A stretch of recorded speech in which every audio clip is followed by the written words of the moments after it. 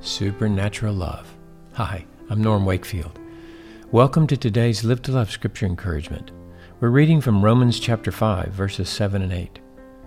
For one will hardly die for a righteous man, though perhaps for the good man someone would dare even to die. But God demonstrates His own love toward us, in that while we were yet sinners, Christ died for us. In today's verses, we are presented a contrast between natural love and supernatural love.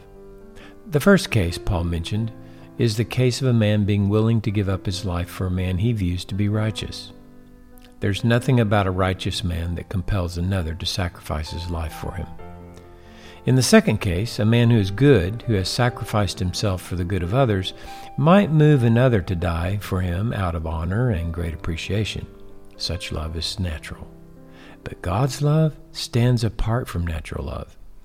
He demonstrated His love by giving His Son to die for us while we were still sinners. From God's perspective, we weren't righteous and we weren't good.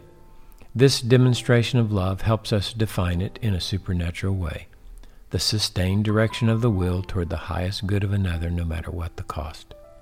The love isn't determined by the actions or attitudes of the objects of love, but by the character and will of the lover.